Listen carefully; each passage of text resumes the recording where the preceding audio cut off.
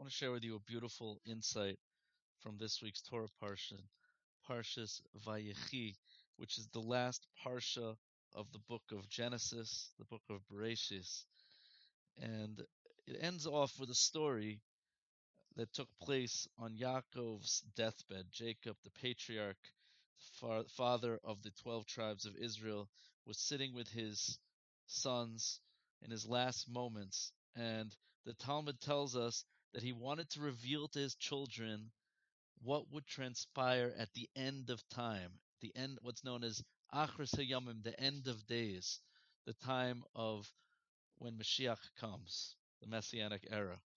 And the Talmud tells us that he lost his prophetic vision. He was unable to reveal those final moments to his children.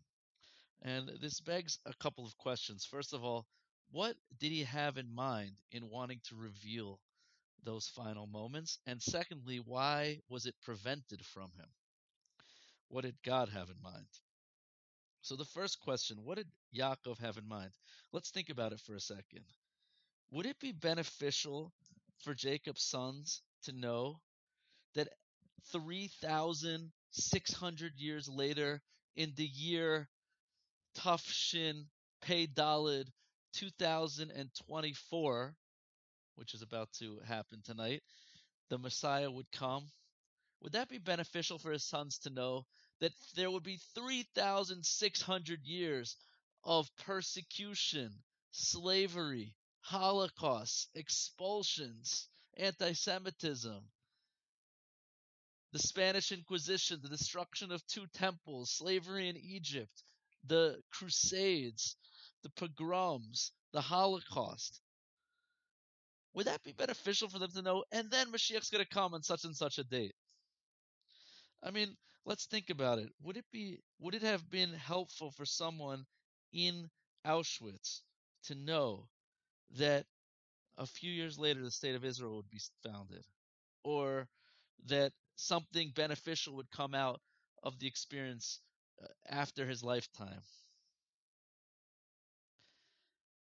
Well, the answer is, I believe, yes. There would be a tangible benefit. What is that benefit?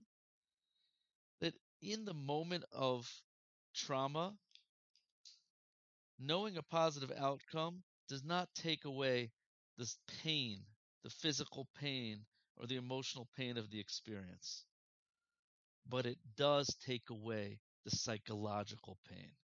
There's a very big difference between pain and suffering. Pain takes place in the body or in the heart, suffering takes place in the mind. Physical pain, although also in the mind and can actually be transcended through mind over matter and hypnosis, but it's a natural process and it's a healthy process. But what takes place in our mind, which is getting fixated and stuck on the future, leads to anxiety and suffering, and that is avoidable. Why do we suffer when we go through bad times? Because we think to ourselves, why me? Why am I suffering? This is meaningless. This is without purpose. This is unfair. But if we were to know that every ounce of trauma and suffering that we were going through was for a positive benefit for ourselves, for the world, even though we might never even see that positive benefit in our lifetime, it takes away the element of psychological suffering. And there were Jews in Auschwitz, in the Holocaust, who held on to their faith in believing that this were just footsteps of Mashiach, that these were all leading to the birth pangs of Mashiach, that this would end up good somehow for the Jewish people and for the world, and that got them through every day hoping that this would be the last moment, that tomorrow would be the redemption. So that's the idea of knowing with certainty that there's a positive benefit coming. And what's my proof for this? Now, none of us have ever been through an experience, and no one in the Holocaust for sure knew that there was good coming at the end of it. And we could discuss and debate whether or not we've seen that good in our own time, or if it's something that's coming in the near future or distant future. But someone who has experienced this in actual, tangibly, is any woman who's given birth. That as a pregnant woman goes through the birth pangs, the experience of birth, which I cannot tell you firsthand, but I've been told by my wife and others, that probably the most painful experience that a human being can go through physically, but the knowledge that a baby is coming enables them to transcend the experience and actually becomes an uplifting and spiritual experience. My wife, for two of our children, did something called hypnobabies, where or hypnobirthing, I don't remember which one, where she engaged in a hypnotic process for several months training, for several months up until the birth, and then the time of labor was actually in a meditative state. And I thought she wasn't even experiencing any pain. She said she was experiencing physical pain, but it wasn't affecting her on the mental level because she was so focused on the fact that the baby was coming, and this was just bringing her closer to her baby. Unbelievable, unbelievable proof that knowledge that that your pain is for a purpose can actually help you transcend the suffering and even perhaps the physical pain.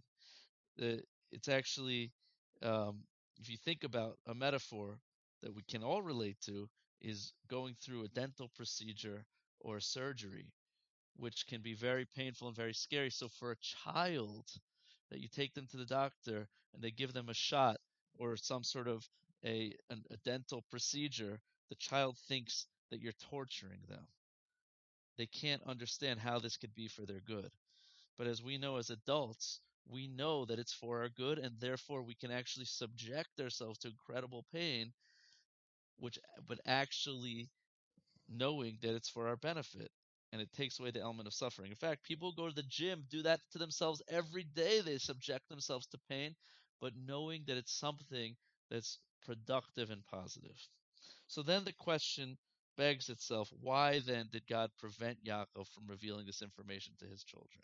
Why don't we know exactly when Mashiach's coming? Why don't we have that clarity to help us through the hard times? So perhaps the answer is that a real relationship, a real relationship has to be built on trust. Foundation of relationship, knowing that the other person most of the time is going to do whatever they can for your benefit. If every single time your spouse does something that doesn't make sense to you, if you assume that they're out to get you, so there's no relationship. That relationship is not built on a solid foundation. But if for the most part you know my spouse has my best interest in mind and they're going to do whatever they can, and sometimes they do things that don't make sense to me, so I have to judge them favorably and think either it's for my benefit in a way that I don't understand, or they're having a hard day, it's challenging, it's difficult. But so too with our relationship with God. God always has our best interest in mind. Everything God does is out of love for us. And therefore, that builds the foundation on which faith can be built. Amuna, faith, is not blind faith. Really, it comes from the word uh, amuna. One of the words is an uman, which means a craftsperson, someone who's an expert craftsman. Our faith is that we have such a strong connection to God that we know that He is skillfully acting in our best interest, just like a worker who's going about their craft. Another idea of the word amuna that is related to the word aim, which means mother. Just like a mother is intrinsically connected to her child, and just like a mother herself has to go through pain to bring that child into the world, we have to know that everything God's doing, we're intrinsically connected to Him. Everything He's doing is with love. And therefore, we don't need to know the details of how it's going to work out. True relationship is in that darkness of not knowing for sure, but believing because we have that solid foundation of love. And perhaps that's what God was telling Yaakov, is that you don't need to know the details, but you have to trust me that I've got your back. And if you knew all the details, that wouldn't be a relationship. It wouldn't take any relationship to build that trust. Yeah, sure, it's still hard when you're going through suffering, but if you knew exactly how it was going to end up, it would take away so much of the edge. There would be no necessity for us to work on building that connection. So we should all be blessed to know that what's going on in the world today, the events of October 7th, the rise in anti-Semitism all over the world, which is in many cases 1,000 times worse than before in previous years, we have to know that it's all for our good, and that ultimately all of the events that are taking place in the world are bringing us closer to the ultimate redemption, the coming of Mashiach, the Messianic era, which is compared to birth pangs, that we're going somewhere. The world is going to a destination, which ultimately is going to be good for the entire creation. Wishing you a beautiful week and a healthy and happy new calendar year.